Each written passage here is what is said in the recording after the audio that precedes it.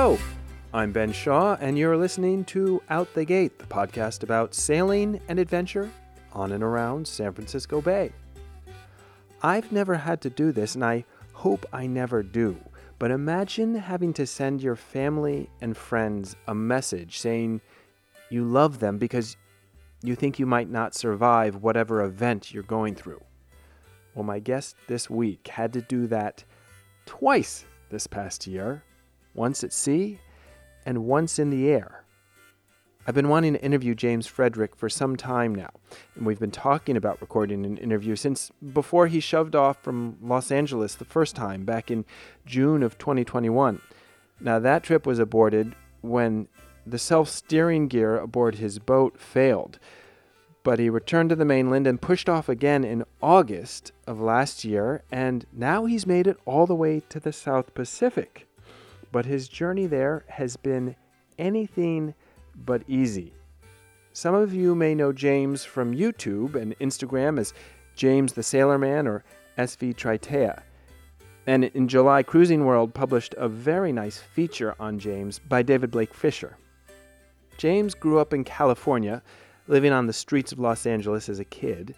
Later, he worked as an artist and a musician, and it was on a residency aboard a sailboat cruising Scotland's Orkney Islands that he got hooked on sailing, and he never looked back. He purchased a 1965 Allberg 30 for $2,400 and poured love and sweat into fixing her up, with plans of setting sail with his wife. But just before heading off, his marriage ended quite suddenly. James was shattered, but with his boat all ready to go, he decided to push on and set sail for Hawaii. Then a bit over halfway to Hawaii, 2 weeks into the passage, James lost all steering when his rudder failed. But he didn't give up, and 1,000 miles later, he limped into Oahu. But how he managed to do that, I'm going to let him tell you. So let's get right into it.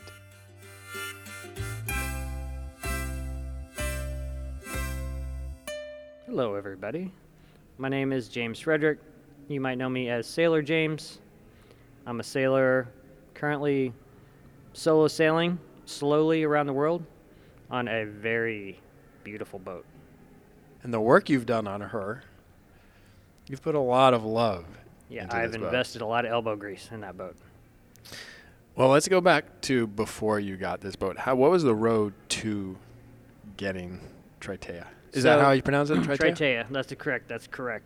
Actually, I'll go ahead and start with the name Tritea. I renamed the boat, and I did a ceremony. But Tritea is the daughter of Triton, and she's the granddaughter of Poseidon. Oh, cool. And she was loved by the war god Ares. Now, it's not the Ares of constellations, but... So, basically, I named her Tritea, trying to bribe Poseidon and Triton to not sink her. That's my motivation. It's worked mostly so far. Yeah, so far, so good. But, so I got interested and found out about sailing. I'd been interested in sailing for a long time, always thought it was something that was impossible, out of range financially. Actually, I was a cab driver in Los Angeles. Before we just started this interview, I was grilling James about being a cab driver because there's 1,000 stories there that we're not even going to touch on in this podcast. Yeah, my first book I published was about my time as a taxi driver. Wow. But when I was a cab driver, I was looking into buying a sailboat to live on. And I remember very distinctly, a girl was like, "You can't be a cab driver and live on a boat. You're never going to get laid ever again."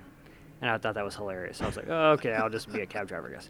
But so I'd been interested in looking at sailboats. I always thought it was out of my reach. Then cut to 2014, I was an artist in residence on a sailboat in northern Scotland called sailing yacht Selkie, under Captain Celia Bull, who's a brilliant captain. The program, the Clipperton Project, which I'm not sure it still exists anymore, but basically it paired artists with marine biologists and sailors, and then they would send them out for a month at a time and then see what happened. So artists would make their own work. They would collaborate on science stuff. Who did this program? I can't remember the dude's name. It was like a very It was one guy. Wow. And he was actually from Gibraltar, I think, or I don't remember. I think it was just too hard to keep up with because it was a nonprofit.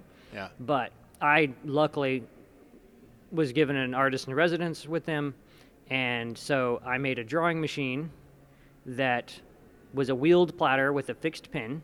And so basically we sailed from Kirkwall, Orkney, in the Orkney Isles of northern Scotland, and we sailed between all the different islands. And we would anchor and, spend time on the islands, explore, and my drawing machine, I would make drawings for each passage. Oh, cool. So the wheeled pattern would move around and it would make abstract drawings from the sea's movement of the boat.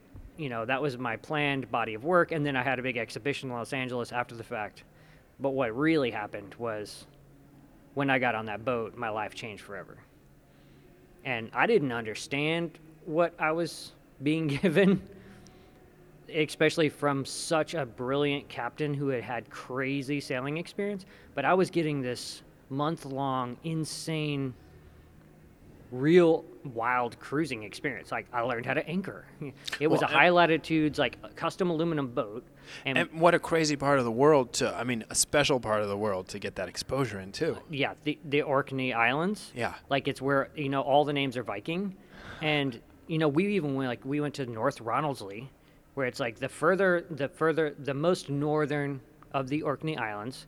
There are the North Ronaldsley sheep there that were brought by Neolithic man and left there. They've evolved to exist on being able to survive on seaweed because there's nothing else on the island. The only sheep in the world.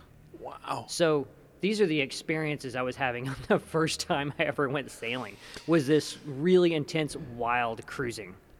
Was it the sailing, or was it what was it about the experience that just hooked you immediately? It was the feeling, it was the combination of, I love to travel. Before that point, I think I'd been to 22 countries, so I've traveled a lot. Yeah. I love going to different places, experiencing new cultures, and just seeing kind of wild things that are unfamiliar to me.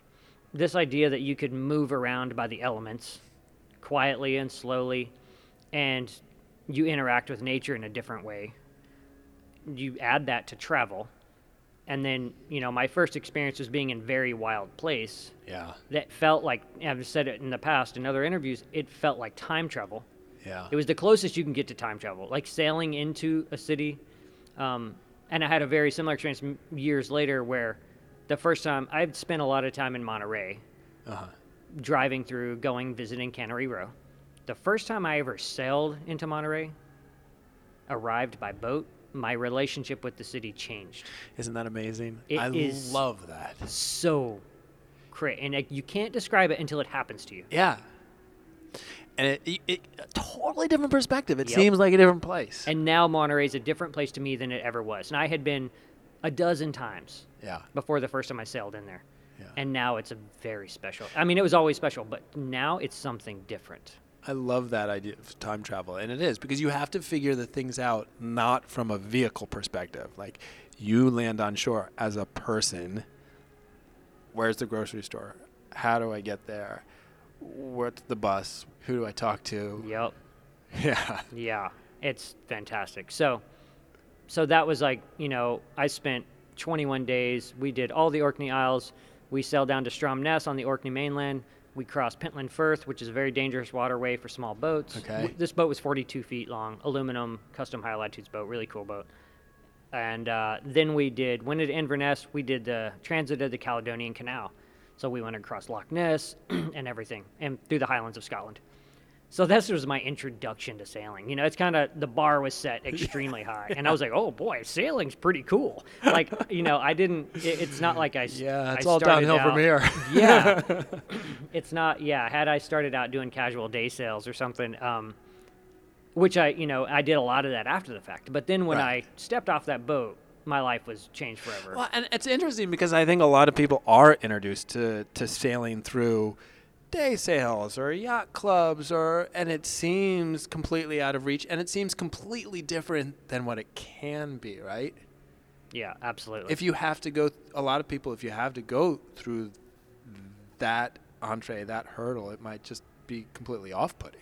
Yeah, or maybe not even off-putting, but just like, that's that's nice. Well, it's like, mini golf's fun, but do I want to do mini golf for a living? Yeah, exactly. Maybe not. That's a good comparison. Yeah. It's not exactly the real thing. So you got back from that trip and you said, okay, and so then I was like, sailing has to be my life. This is something that has to be a big part of my life. So then I just started working to figure out how to get on boats. Are you that kind of person who's like, okay, that's what I want. I'm going to reorient my whole life to go get that? 1 billion%. Yeah. Yeah. And I was like, I had like, and I still had an art career after that. Yeah. I actually had some really good success after that. But my focus was now on figuring out how to go sailing, and I knew I had a lot to learn about the art of sailing. So I went on as many day sails as I can on different boats and figured out how to get on local boats. And then I met someone who invited me to go racing, like the Corinthian racing scene in Los Angeles. So then I started doing that twice, and then I got on 2 boats, so that was racing twice a week. Nice. And then that's how you really learn how to sail, is racing. Oh, yeah. I've said it before, I'm not a competitive person, but if you want to learn how to sail, you get on an amateur race team because you make so many maneuvers, and you get so accustomed to people yelling. Yeah. But unfortunately, yes. Yeah. But you're doing it over and over and over sail again. Changes. You do so many tacks where, if you could sail across an ocean on one tack. Yeah, right. You might be on literally one tack for 20 days. So if you want to really understand how sailing works, get on an amateur race team. Yeah. So, I did that, and then I started getting on every sailor placement site I could put a profile on for doing volunteering for yacht deliveries. And then I started crewing on every delivery I could crew on for free for, mileage building. Yeah. I'd be like, if you pay for the food, I'll work for free. And I think a lot of people don't realize that there are lots of opportunities to get out there sailing that you don't have to throw loads of money at. Exactly. Yeah. And at the time, I worked in the art world for 20 years as an art preparator. And I was working for a gallery, and both of the owners of the galleries, one of the biggest galleries in Los Angeles, and both of the owners were sailors. Oh, sweet. And they actually had a 1965 Choi Lee for the gallery that I would skipper while they would take clients and artists out. But one of the owners had done the Transpac. So anytime a delivery came up, I'd be like, I need to take a week off for delivery. They're like, no problem. I didn't get paid, but at least I could have a job when I got back. But to have that flexibility. Mm-hmm. And when did the idea of having your own boat come into the picture? Was that from the beginning? From the beginning. Yeah. Yeah. I'm a very solitary introvert. So, it was very, it was always like, then I started researching, and I knew I wanted a blue water boat. So that was important to me. I was like, okay, it's got to be a blue water boat. I'm always going to be poor, so it's got to be a small boat and something I can keep up myself. So those were kind of the starting point. And keeping up yourself, you obviously, are tinker, good with your hands, been building stuff as an artist and other things. That was something that you enjoyed, or was that something you had to learn in terms of the boat systems? Yeah, I mean, I'd never done anything with fiberglass before I owned a boat. I'd done lots. I've always owned vintage cars and vintage motorcycles. Okay. So I knew a lot about mechanics and construction. As an artist, I can build kind of anything. Yeah. So that stuff wasn't hard. It was just learning the new sort of medium of fiberglass, which was an expensive learning curve. But I got a junk Sabot on Craigslist for $40. It was totally shot, and I practiced on that and fixed it up, and when I would go sailing in the harbor with it and stuff, which is a blast. Well, your handiwork's gotten good. I've seen the. It's funny. I was watching with my parents the other night some of your YouTube videos, and my mom said, "No, my dad." He said, "That's a nice Dodger." Yeah. Well, people, especially the boat people, they get if it was a cartoon, their head turned into a wolf's head because it's that Dodger is stunningly beautiful. Yeah. It was 4 months straight of me itching 24 hours a day. It was so gnarly. But I knew it had to be beautiful, and I was very specific about what it had to look like, and I was very specific about it being overbuilt. So yeah. Nice. Well, we're getting ahead of ourselves here. So how did Tritea come into your life? How did you actually find her? So I actually I had saved up a little bit of money towards my forever boat, and you can get cheap boats in LA. You can get Catalina 27s for $2,000 if you watch. They're going to be in a sad way, but you can get cheap boats in Southern California. I didn't want to get a temporary boat. So I was saving up, and then I had a very crazy thing happen where I was living in the same apartment for almost 17 years in Echo Park neighborhood of Los Angeles. Mm-hmm. The landlord died. His wife sold the house quickly in probate, and a Beverly Hills law firm or investment firm bought the property. And renters' rights in California are out of this world. Yeah. And so this investment firm comes to me and they're like, okay, we bought the property. We want to offer you X amount of money to move out in 30 days. Yeah. And I don't remember what originally they offered me $13,000. And then I was dating someone who owned 3 units. And so she knew the ins and outs. She's like, oh no, Don't take you can that. get way more. Yeah. So I countered with $18,000 in 90 days. And they like almost killed themselves trying to get me the paperwork. I was like, oh, I could have got 20. But so I got 18 grand for nothing because California has good renters' rights. I mean, technically it wasn't for anything because the market had changed so dramatically that when I did find an apartment, when I moved out of that place, I moved into the worst living situation I've ever had for $1,300 a month, where I'd been paying $900 a month for a gorgeous home. So definitely I was thrown into a different environment. So, but you had a windfall of a little bit more spending cash. Yeah, and so then out of that money, after like moving and expenses and all that stuff, I had like 12 grand to buy a boat. And so I started looking hard, and I was looking at a double ender in San Francisco. And mostly I was looking for Tritons because I didn't think I could afford a 30-foot boat. A Pearson Triton. Yeah, Pearson Tritons. That was like, I knew that was a blue water boat. It was not too small, which now, actually they're not that small. They're not that much smaller than I just delivered one from Kauai to Oahu the other day. And I was like, wow, this is not that much smaller than my boat. Yeah, so I was looking for Pearson Tritons. Beautiful boats. They I are love fantastic. the lines of those boats. I was looking at, then there was a double ender in San Francisco that I was like contacting surveyors. I was going to get a survey done on it. And I don't even remember what make it was at this point. And then Tritea popped up, listed for $2,500 on Craigslist. It was only up an hour. And I contacted the dude. He was like, we can meet tomorrow morning. I showed up with cash in hand.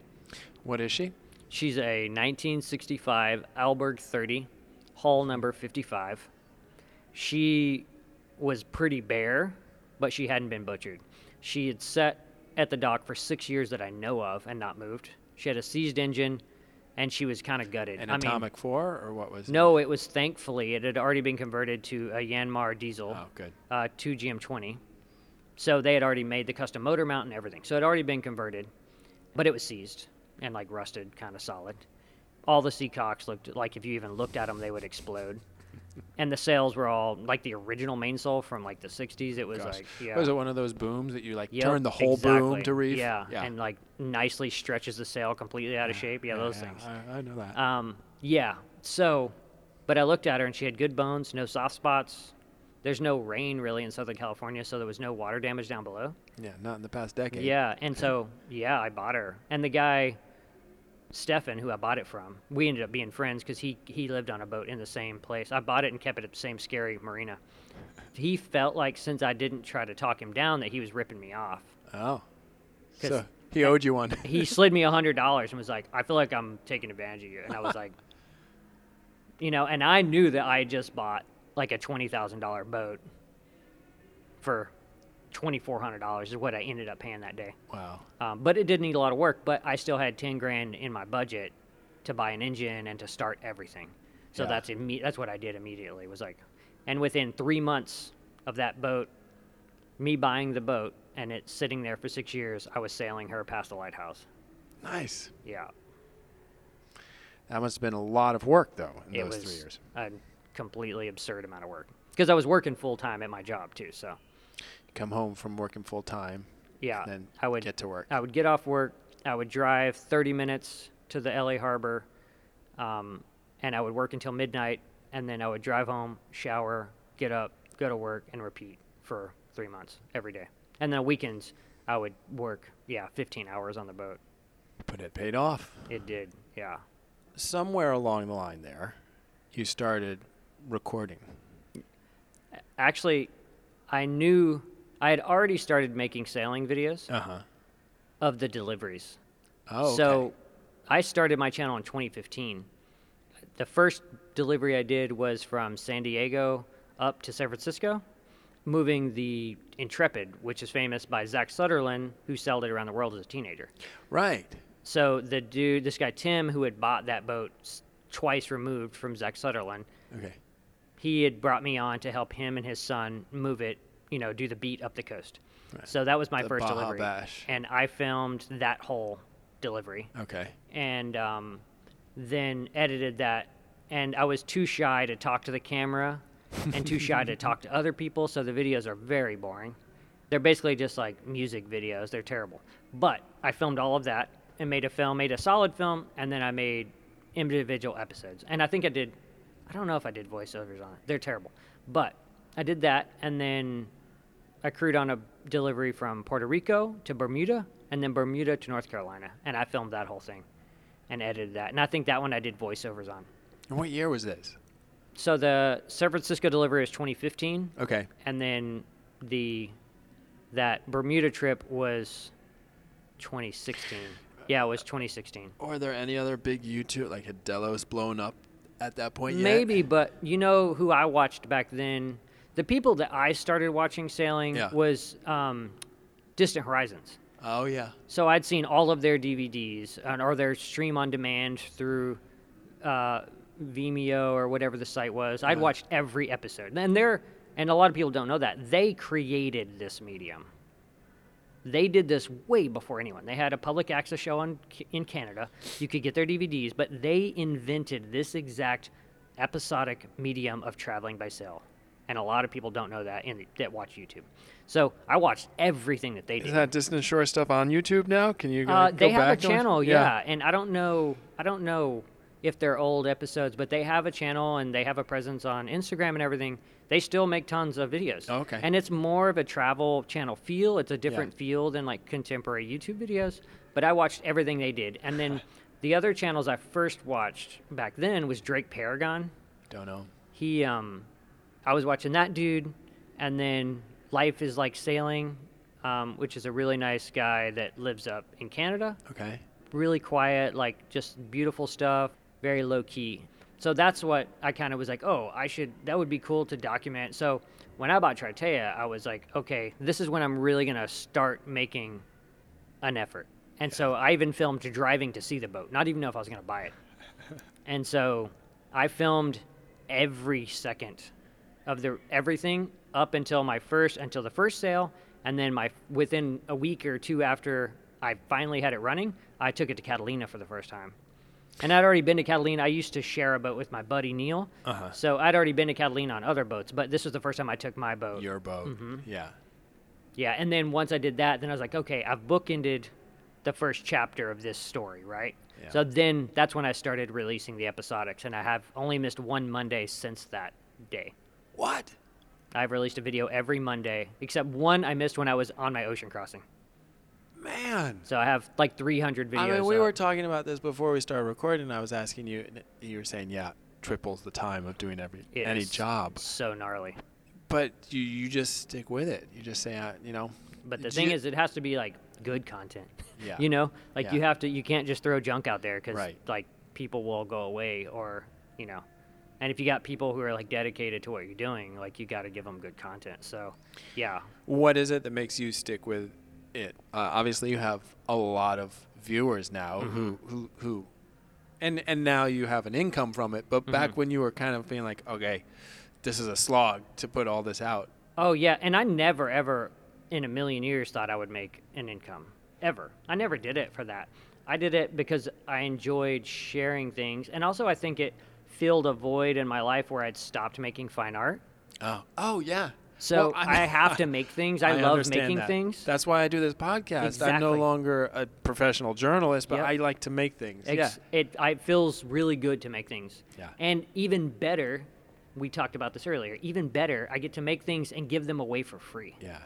Yeah. And so it's just what I do. I just like to make things. So cool. I filmed everything, and I mean, like I was a professional editor for a time, so I knew how to edit, and yeah, it's just, but the main thing is it filled that void of making beautiful things.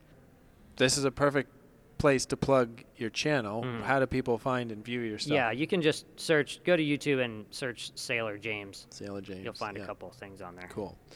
You're on Instagram at James the Sailor Man? Yeah, Instagram. Yeah. You can also, I think, search just Sailor James on Instagram, but it's James the Sailor Man. Cool. Which is like, like Popeye without the spinach. Without the spinach. But you do eat your share of spinach. I love spinach, yeah. Even Popeye spinach I have on board. It's very funny. Do you squeeze the can and it just I pops try, into your mouth? And I usually get, my eyeballs pop out, but yeah. You're now based in Hawaii, Mm-hmm. and we've got a whole story of getting there. When did you take off from? I left for full-time cruising August 12th of 2021. Okay. But I actually moved aboard and was actually full-time cruising in June. My first attempt to the Hawaiian Islands, and then my wind vane failed offshore, and like 5 days out, and I came back, and then I spent a month cruising around Southern California, or 2 months cruising around Southern California. How much of a downer was that? It was, but I'm pretty chill. Yeah. It was. I just shift gears, so it was like, okay, that's a bummer, but I'm still getting to see beautiful things. It's like, well, there's nothing. It was out of my control, so I was like, okay, I'll just fix it. It's too late in the season to sail to Hawaii now, so I'm just gonna cruise the California coast. So I was just like, well, I'll just change into it's a new chapter. Especially with sailing, right? Yeah. It's cruising. You got to be flexible. You got it. Yeah, you can't set hard plans. But you saying you are very chill. I just watched your hour special of your passage across, and we're going to talk more about this, so I'm not going to give too much away. But you are so chill, man. Which makes the moments where you are not chill really stand out. It gave me chills because I'm just high contrast. Wow. Yeah. Wow. If I'm not chill, it's a very bad situation for sure. Bad or good? Like the ones that gave me when you saw land. That's true. Because I'm pretty like even keel. So then when I get real stoked. Yeah. So before we talk about the passage. Let's talk about why because the passage is one of the reasons we're here. Yeah. We're sitting in this. Yeah, where are we right now? We are in this, I'm going to let you help me with this. We're sitting in this. People might hear a little bit of an echo because we're in this vast room surrounded, I think mostly oil paintings of square riggers. Hundreds of paintings. Like, what is it? 1, 2, 3, 4 stories tall. Yeah. In an atrium, I guess, or something. It's wild. It is very beautiful. Like in the gorgeous old seaport town of Annapolis, Maryland. That's right. And we're here because? We're here for the Ocean Cruising Club Awards Dinner tomorrow night, which we're both members of the Ocean Cruising Club. But one of us is... I'm receiving an award for the qualifiers mug for my solo passage of 2,300 nautical miles from Los Angeles, California to Honolulu, Oahu. And I'm early here, but I'll congratulate you now. Thank you. Because it wasn't an ordinary trip. It was certainly not an ordinary trip. I left from my passage, Los Angeles, in August, which is very late season. Yeah. And I do not advise people sailing that late in the season and keeping company with hurricanes. There was a hurricane tracking. Hurricane Linda was directly below me, and I was watching it on Iridium Go. And, not for the faint of heart. So I don't advise sailing that late in the season. But I sailed. Everything was peachy keen. And then...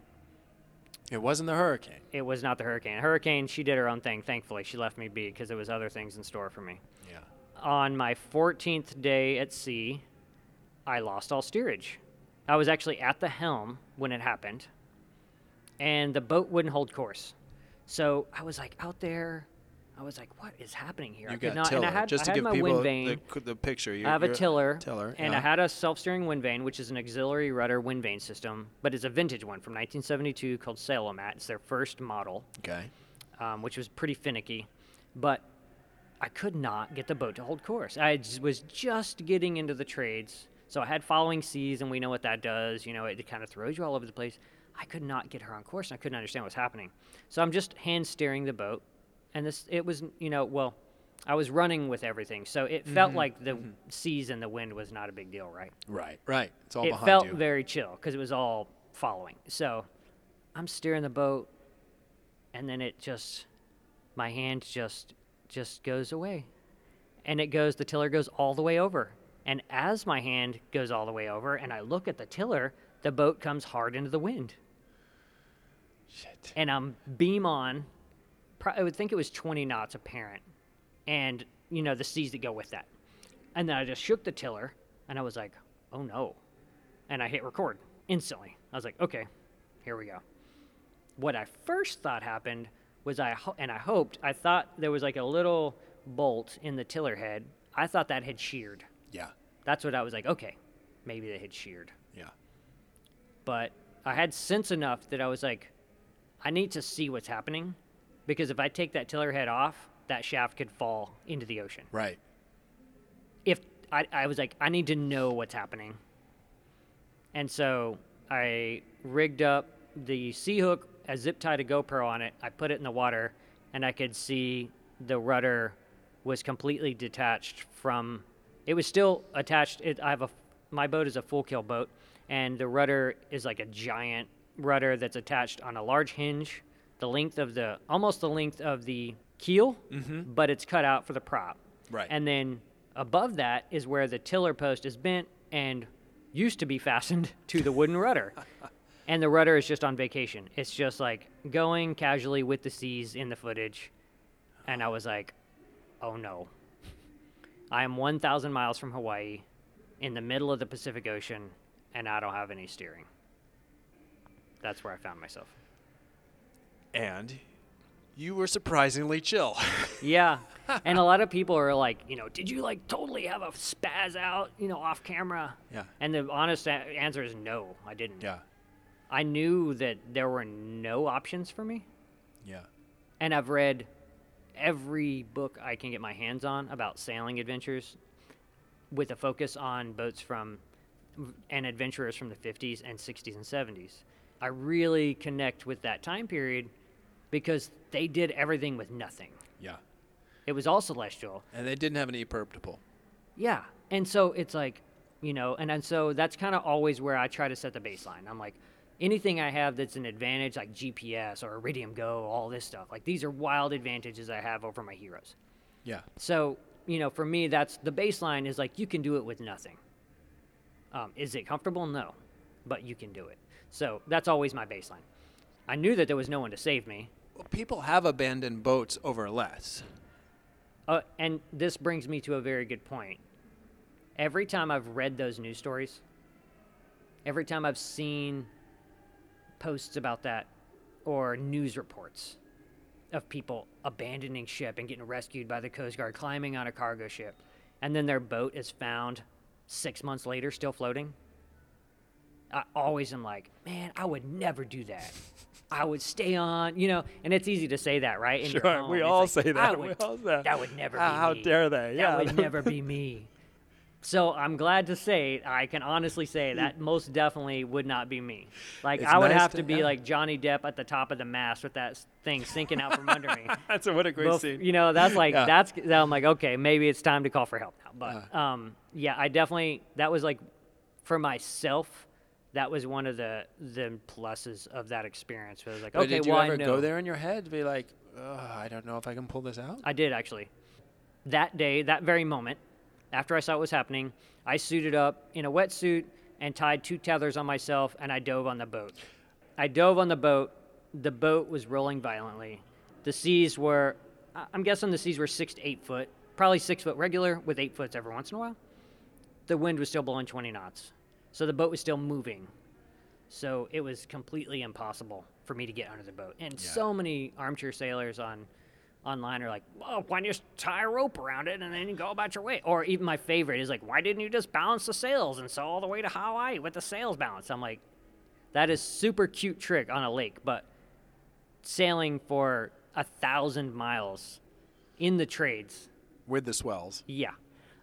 So I tried to dive on the boat. My plan was to try to wrap a line around through the hole is where the the cutout prop is, so yeah. that I could then run it up either side and use it to steer. Yeah. That was my first attempt. Mm-hmm. Impossible. Yeah. I could not, and I was really concerned about getting knocked out. Yeah. That was my biggest concern. No, I'm glad you had that concern. 'Cause Yeah. So that was and from now on, I will have like a skateboard helmet on board Oh, that's a good thought. Yeah. for that very reason. So. Not to mention there could be barnacles or something that come down and slash you But the open. main thing was getting knocked out. I don't mind Knocked out, getting yeah. cut up, getting Yeah. knocked out and drowning. Super bummer. Yeah, big bummer. So I tried to dive on it that day. I climbed out. I knew it was impossible because the winds were still going. The original question was, did you have that thought in the back of your mind, like, I'm done here. On the second day, Yeah. I had that thought because I was adrift for 3 days before I worked out how to steer the boat. Yeah. The second day, so that day I got back on board, I was wiped. Yeah. I was wiped out. And from all, like I mentioned before, all the books I'd read, like Yves Jalinas, who had capsized in Alberg 30 in the Southern Ocean. I think Motissier did the same thing. So many people, the Smeatons, when they capsized, when they got the boat secure, they got all the stuff on those, so there was no damage of it getting holed, they went to sleep. So that's what I did. I actually deployed my drogue to slow my progress because I was sailing due south, beam on.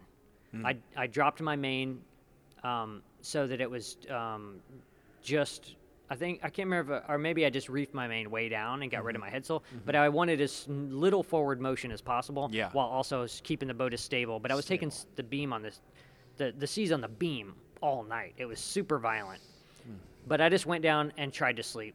I had to put in like headphones to try to drown out the noise because it was so loud. And I just tried to rest because I knew I needed the rest for the next day. Yeah. That's smart. And then that next day, I got up and got out all my scuba gear.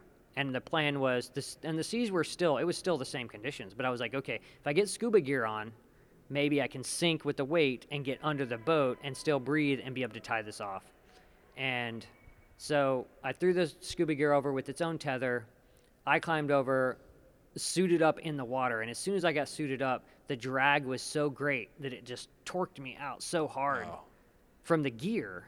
Yeah. And I was like, and that's when you looked exhausted in the video when you came back up from that. That was the only spot where it was like, I thought I could have died because I was holding onto the side fighting this, this me being dragged behind the boat with all this gear, and my arms pinged out.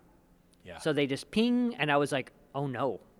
What if I can't get back on the boat? And I had a swim ladder down, but still I was like, I don't know if I can get back on the boat. So I got out of the gear as quick as I could and used the last of my energy to get back on board, and then got the gear on board. And that's when that footage where I was just like, and so after I shot that, I sat in the cockpit and I looked in the cabin and I imagined it filling with water as it sunk.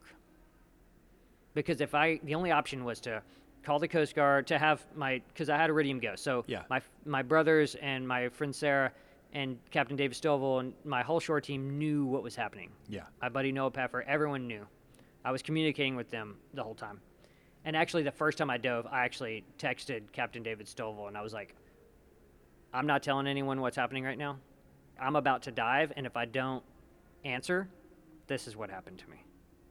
I want someone to know so that there's a point of reference when if I vanish off I just stop all communication. This could be the cause. So I was communicating with them, but the that next day I was like, okay, well, if I have to call a cargo ship, if I can't figure out a way to steer this boat, and I get picked up by a cargo ship, because there's no one could save me. The Coast Guard can't come save you. They would ask a cargo ship to divert. You climb on board. You're supposed to cut all the hoses on your boat and let it sink so that it's not a danger to other boats navigating in the same waters. Yeah. So I sat in the cockpit and I imagined my gorgeous Tritea, who I'd invested so much of my heart and my time and my energy into, to set up to go sail around the world, to make my wildest dreams come true. And I imagined her filling with water, this perfect boat, who just had an Achilles heel, going down. I just couldn't. I got to figure this out. So, again, I was so beat. I just went down and rested. Yeah. I laid in my bunk. I read. I wrote. Then the next day, then it was like, okay, obviously there's no way to do this. Yeah. And I'd already been, and actually that first night I had deployed my drogue. All right. And the other funny thing that happened was the next day, after I dove, the motion had been so violent that I was like, okay, I have a rocker stopper, which is a roll stabilizer. Mm-hmm. Rocker stopper is like the brand name, and I use it under anchor all the time. I used to use it in Southern California all the time because it's so rolly. So I'm like, okay, I'm going to try to just drag this off the side of the boat to try to because it was rolling. Rolls. Right, yeah. And so I'd take and I wasn't going to hang it off the boom. I was just going to hang it off the side of the rail. Okay. And I deployed it off the side of the rail, and the boat turned around. And then I, like, said every curse word that I had ever imagined. I was so angry, because now I'm pointing the wrong direction. Did it dawn on you, like, maybe this is a way to steer the boat, or is it just pissed off that the boat No, turned? I knew that it was a way to steer the boat, but I hadn't thought about it in the big picture. Yeah. Because all I did was pick it up, I took it to the other side, dropped it overboard, and turned the boat around. Right. So I accidentally figured out that the drag would turn the boat with the rocker stopper. Captain David Stovall and Captain Noah Peffer had been messaging me, and they're like, you have a drogue on board. You can rig it up to steer with the drogue. And there was no way for them to send me images, so they were sending me different descriptions of ways to rig it up. Yeah. Luckily, I had everything on board for other reasons. So you took a pole at front. I'm just describing this from the video I saw, and you took your spinnaker pole? My spinnaker pole aft, I lashed it to the stern pulpit. Yeah. And then I ran my spinnaker sheets forward amidships, or like on the, on the beam. Yeah. As far forward as I could, and then brought those back to the secondary winches. The spinnaker pole was used, they fed through the ends of the spinnaker pole to keep the lines off of the wind vane. Oh, okay. So it wasn't a matter of trying to get a wider. No, it actually, if I hadn't drag. had a wind vane, it would have been better to just run them like to a cleat on the stern. to the a midship. A midship is in the middle. But I can't oh, remember yeah, it was yeah. like in the middle of the beam. I can't remember the proper term, but as far forward, if I could have done midship. that. I would think it's a midship. I think a midship is like in line with the boom, though. Oh, okay. I can't remember what this cross section is, but the middle of the boat on the rail. Yeah. So if I could have just run them there, it'd have been better because I could have actually pulled the drogue up further. Yeah. Than where I was. Right. And that would have actually, I could have maybe It would carried have more sail. It would have changed with a turning. Yeah, and also you could center. carry more sail. It wouldn't overpower it as easy. Okay. So, but I just did what I could. So then I have the spinnaker sheets. I have my drogue, which I just happen to have. I got out of a dumpster at my junkie marina in L.A. What did you call it? Squid something? Squidward. Squidward. It was called a sea squid, so I called it Squidward. But and so the first attempt, I put it in with no weight or anything. It was just tied to the spinnaker sheets, and I could not get it to work. It would just skip across the water. I could not, and I was like I was so exhausted and like scared and terrified. And also I was trying to run it with my main up and my headsail. I could not figure it out. Remember, it's all following seas that I'm trying to go in with the trades. So I'm getting frustrated. I worked on that for like an hour, couldn't figure it out. And then the guys told me, Captain David Stovall was like, some people have a long length of chain to try to weight it down. I was like, okay. I had a scuba weight, like a belt, a lead scuba weight. Yeah. So I took that, tied it on to the nose end of it, and threw it over. And I kept trying, and it did better. It was creating drag, but I couldn't get to steer the boat. And Noah had taught himself how to do it in Southern California just because he saw it described. So he was like, he went out and tried it. And he spent a whole afternoon learning. He's like, oh, that's a cool thing to learn. Well, that's just helpful. Yeah, and so he said, what sail plan do you have up? And I told him, he was like, get rid of your main. He's like, you can't have your main up in the. He was like, it's because it kept pushing you up into the backwinding. wind. Yeah. Well, it was killing my headsail, right? Oh yeah, and because so you're going downwind. and it was like everything was off balance. And he was like, get rid of your main. And I was dreading it because I knew what the motion was going to be like without the main. I dropped the main, and within 10 minutes I was steering, just like that. It worked, and I held my breath, and I set my course, and it worked. I didn't say anything for an hour, and it held course dead on for an hour. And they were already texting me because everybody could see it on my satellite tracker. Oh. And even like people I grew up with back home, because at this point a lot of people were already really following my tracker. There was a pre-recorded video and post for Instagram and YouTube telling people where I was when I made it halfway. Because of what had happened before, Right. I didn't want to get halfway, so, almost get there and then have to turn back and have to explain it. I'm like, I pre-recorded stuff. My little brother was managing my accounts. And I was like, release this once there's a point of no return. Because once you get in the trade, you can't turn back anyway. So I was like, once I get to this point, release these videos and tell people they can watch the tracker. And I was doing daily blog posts talking about what I was feeling, what I was seeing, experiencing, feeling, all that stuff. A lot of people watch the tracker were like, especially kids, people I grew up with in Hobbs, New Mexico, my friend Chance and Dusty, because they got obsessed following it. But he said Dusty called him. Chance said Dusty called him. He was like, he figured it out. He's steering. He's back on course. And he told me this after the fact. But that's awesome to yeah, have that and kind then of support. Like all of my shore team, they were like, oh, because you can just see it like straight now. And then I'm going straight. And so then after an hour, I was like, I think I figured it out.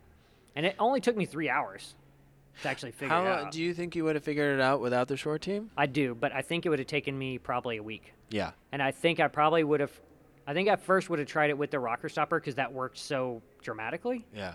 But I don't think I would have had the efficiency without those dudes helping me get the system dialed. Because I've talked to people after the fact. Actually, someone from the Ocean Cruising Club wrote me, and they're like, they knew a couple that it took them a week to figure out with 2 of them working on it to get it to steer the boat. And I got it in 3 hours because I had 2 people texting me ideas. So I had almost like a brainstorming team. It's amazing how it's that collective knowledge. And I mean that's true for so much of sailing. I mean, you talk about all the reading you've done and all the stuff in there, but it's those tiny details that we need. I never even heard of steering by a drogue until I had to do it to save my boat.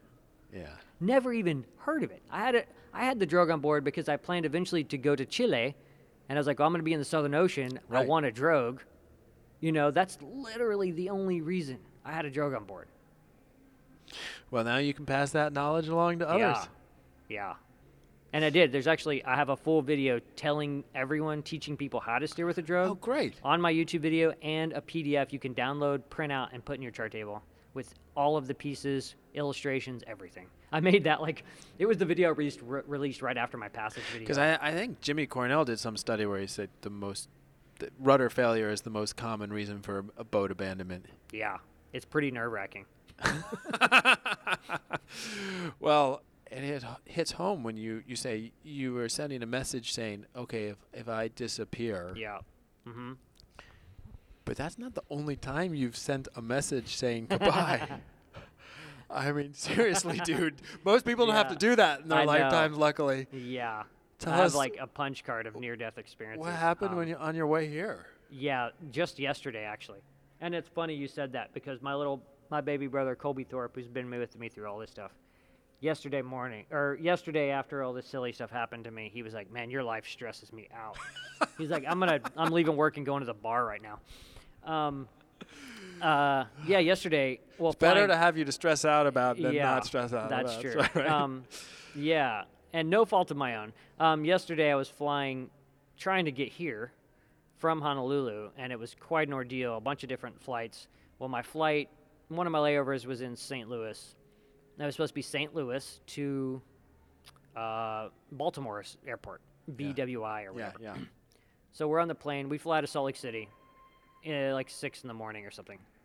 And we get to, which I found out the actual information today because there were news stories about it today on all the major news organizations. Never good when there's a news story about the flight you're on. When you see an article someone sends you an article in The Guardian about the plane you're on, the windshield of the airplane shattered. And it didn't blow in, but I guess there are multiple planes. You know what that is? For that very They reason. didn't have you make the Dodger. I know, exactly. Yeah, so one of the windscreens kind of explodes. So it's the funny thing was I was on the back row, and there was a couple sitting next to me. We're flying, and the girl on our seat says, whoa, did I miss something? She's like, look at the flight plan. And I had it open because I wasn't watching anything. I was writing on my laptop. And it said 14 minutes to destination, and it had us turned going to Denver. And so I leaned back, and the stewardess was scurrying, trying to get all the food put away, and very nervously. And I was like, are we landing in Denver? And he looked at me, and he looked very scared. And he was like, yes. And he grabbed the phone and held the phone to his ear and said, are you going to make an announcement? Shit. And I was like, what is going on here? And then within 2 minutes, the pilot comes over, and he's like, our windshield, very unusually, I've never seen this happen. It spider-webbed and has cracked. So we have to make an emergency landing in Denver. And then we dropped from 30,000 feet to 5,000 feet in short order. My thought was if that window blows out, we're all dead. Right. Because those dudes are going to die. So no one will be able to steer the boat in that cockpit if one of those, You just said boat. Did I? Yeah. There you go. There you One go. of the. But that gets to my next question. It's a little different than being on your own boat where you're in control. Yeah. Did you have? I mean, different people react in different ways. I feel out of control on an airplane and in control on a sailboat. Mm-hmm. What was the mental reaction? I'm pretty fine. I'm okay with dying. So I'm an existentialist. So, like, I've done a lot of cool stuff. Yeah. Like, I'm chill. Like, I have no regrets in life, and I've seen a lot of beautiful things and done a lot. I have a lot of really cool memories. People were like sobbing. The stewardess came over and she was like, "Please, everyone stay calm." And we were dropping fast. So the pilot was obviously very nervous about what was happening. I just texted my brothers. I was like, "I love you guys. This is what happened to the plane. If we crash, I just love you guys, and I'm chill. Like, everything's chill. Like, we're cool. Just, I love you." And that's it, That was it. And so then my older brother instantly got on something and watched our descent. And he was like, "You guys dropped so fast." So he was watching, I don't know what program he's using, but my brother works for the NSA, so there's no telling what program he was using. He's tracking us right now. Yeah, exactly. So, yeah, he said, "Boy, we dropped real quick." Man, let's keep the next trip a little more chill. I'm trying to have boring trips from now on. It's like, I want to have like nothing to write about. Wow. But that makes me think, though, your brother tracking you, it's such a different world we live in where everybody can follow everybody's movement, whether you're on an airplane or a boat all the time. But that's part of your gig, though, sharing what you're doing. Yeah, absolutely. That's a part of the beauty of it, too. And that was the funny thing is, like, the one thing I really loved about my tracker blog for The Passage was it was something different than what's happening in our everyday lives. I had an abrupt end to my marriage right before I left, so my whole life was destroyed. Yeah. And that was sort of like the thing I was like, okay, I'm putting to sea. And so that was my reason for leaving. The thing I loved about my Predict Wind tracker was that I was able to share blog posts about seeing birds, about losing steerage, or about what I was feeling about my heart being broken. And the best part was that there was no back and forth. So no one could comment, and I couldn't hear anyone's thoughts, whether it was like people giving me niceties or telling me to whatever, you know what I mean? Right. It was one-sided conversation, which does not happen in social media nowadays. That's so fascinating. So there was still a solitude for you. Absolutely. And it was like 1,000%.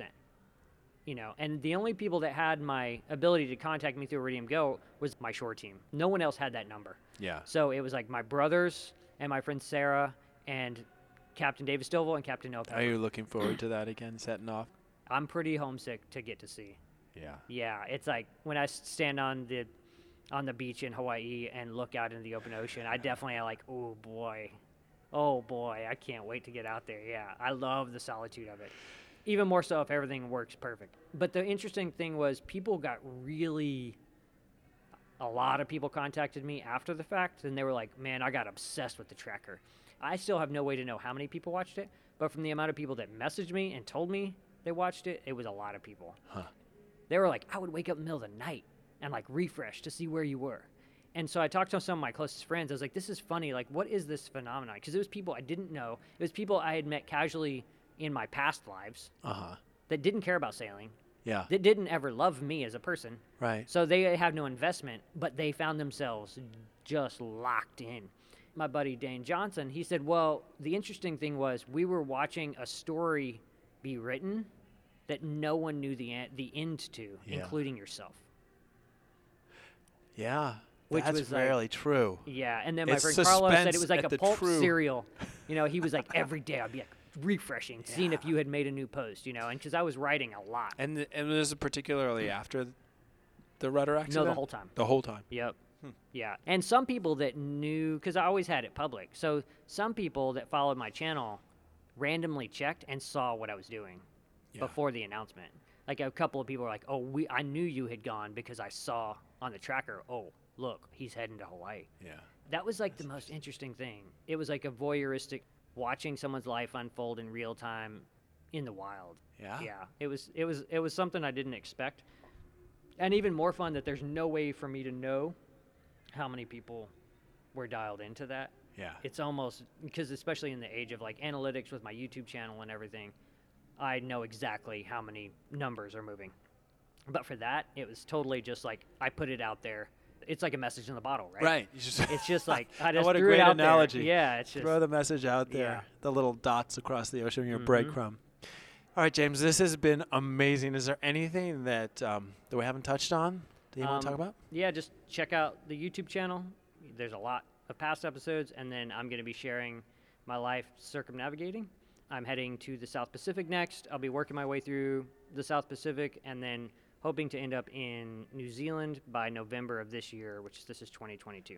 All right. So that, and I'll be sharing all of that both on video format and in the written word. I was going to say, keep an eye out because you're doing more writing. I've read it in the Flying Fish, which is the Ocean Cruising Club's newsletter, but it's going to be... Yeah, I have like 4 articles that are done that I'm pitching to various publications. In fact, the Flying Fish has one for the December issue of some of my adventures in Hawaii.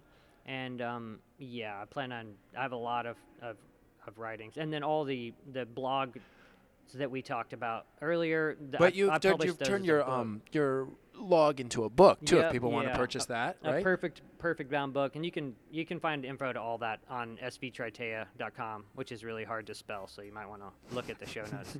Okay. Thank you, James. We'll keep following the adventure, and congrats again on the OCC award. Thank you. Yeah, that's why we're here, to get the award, and hopefully I never have such an exciting passage ever again. As James mentioned, you can learn more about his travels, find links to his books, his videos, and his contact info all on his website at svtritea.com. Tritea is spelled Triteia.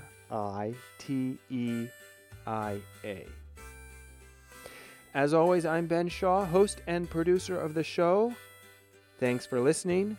Drop me a line at outthegatesailing@gmail.com or find me at Instagram at outthegatesailing. I love hearing from listeners. And until next time, smooth sailing.